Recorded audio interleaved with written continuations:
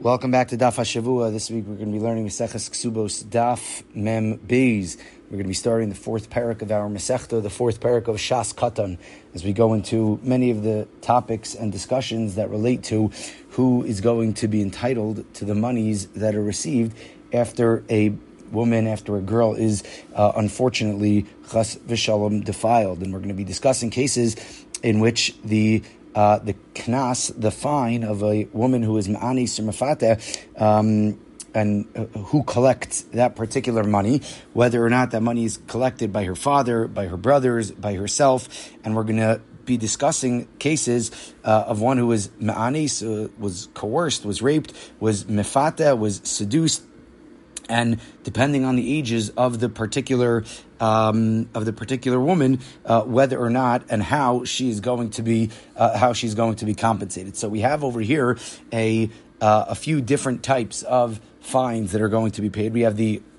underlying knas, which is a penalty of 50 silver coins. Then you have to pay the girl the boshes, the compensation for shaming her. She's embarrassed. She goes through an emotional, distressing period that she was raped, that she was seduced, and another penalty for boshes. We have another penalty of what's referred to in the Gemara and in Talmudic literature as pagam, that we degrade her status of a psula. That a psula, a virgin, is worth a certain amount of money, and now she becomes a be'ula. She becomes somebody who has underwent relations, obviously by force over here, but she loses her status of being a besula. And then we're going to discuss the woman who is in anusa, a woman who is coerced and is also going to be compensated with tsar, the compensation for inflicting pain onto this particular woman.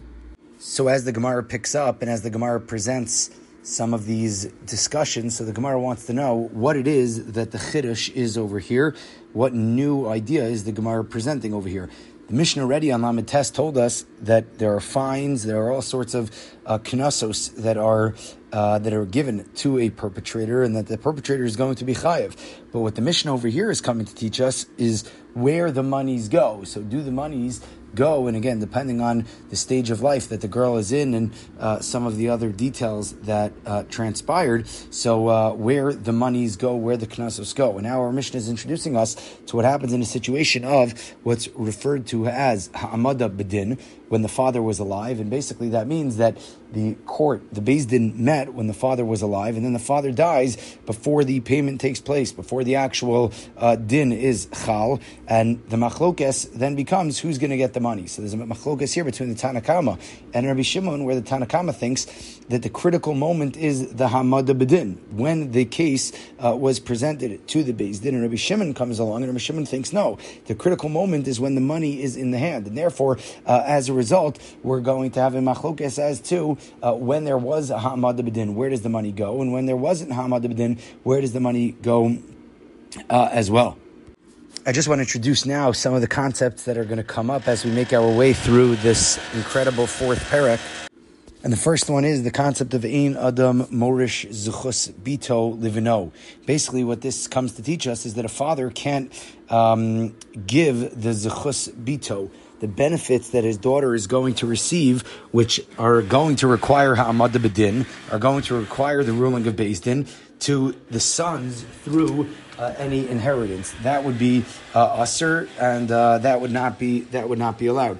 Another concept that we're going to see is concept of Ein Ha'av Zakai B'zchus Bito Bogeres, that when a daughter becomes a bogeres, when she becomes 12 years and 6 months old, she is birshus atzma, and she's going to get all of the benefits that she's going to receive. So any punishment money that she is going to receive is not going to go to her father, but rather is going to go for her.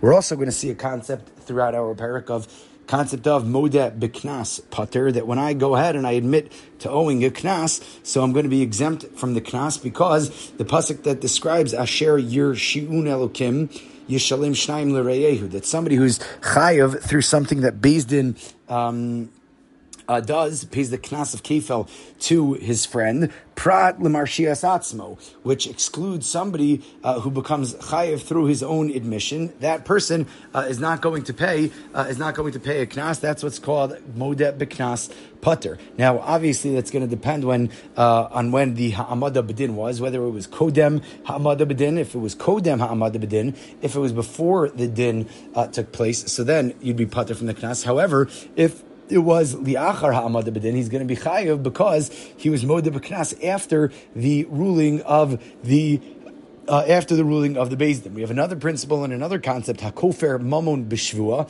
that when somebody goes ahead and swears falsely to deny a chiyuv mamon, and hoda, he goes ahead and then he admits to owing the money. So he's chayiv in a keren, he's chayiv in a chomesh, and he's chayiv to give a korban asham because he made a shvuas shakir. We have a concept that if a person swears falsely, so they're going to have to bring a korban asham gzelos, and the Gemara discusses the nature of that korban, what that korban is, and what that korban means, why he brings that korban. But hakofer mamon b'shvua, somebody who takes a shvua and then admits to having lied, so they're going to be chayav to pay the principal, the keren, the chomesh, the extra fifth, and the asham, and is going to be chayav a korban in this situation.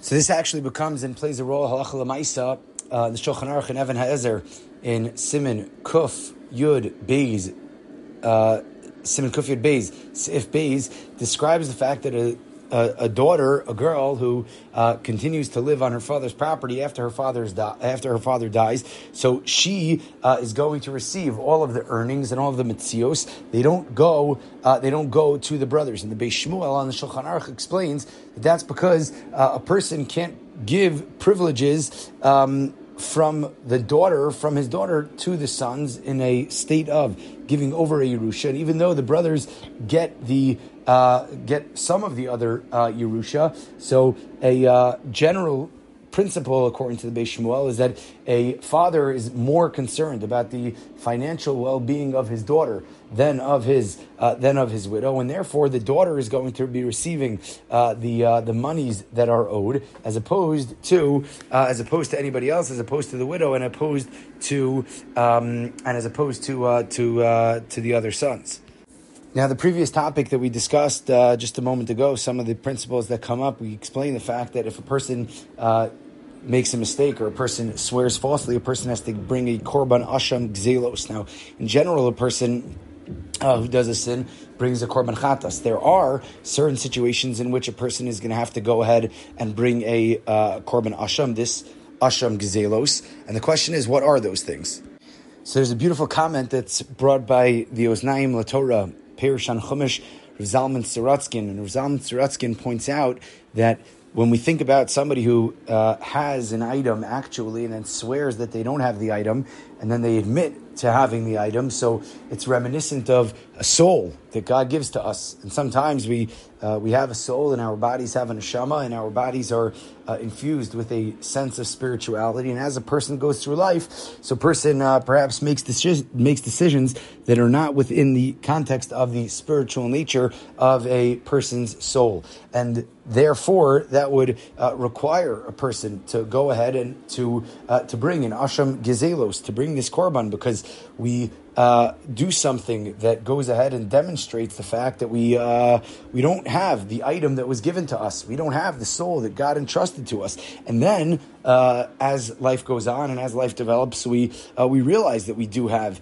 such a soul. And Rav Zalman Siratzkin connects the chiyuv, the obligation of this asham gezelos that a person has to give for denying their ownership, denying their the fact that it's in their property. This particular item is in their property, with the fact that a person sometimes denies that they have a soul in their body, and it's a beautiful insight that comes from the world of asham gezelos.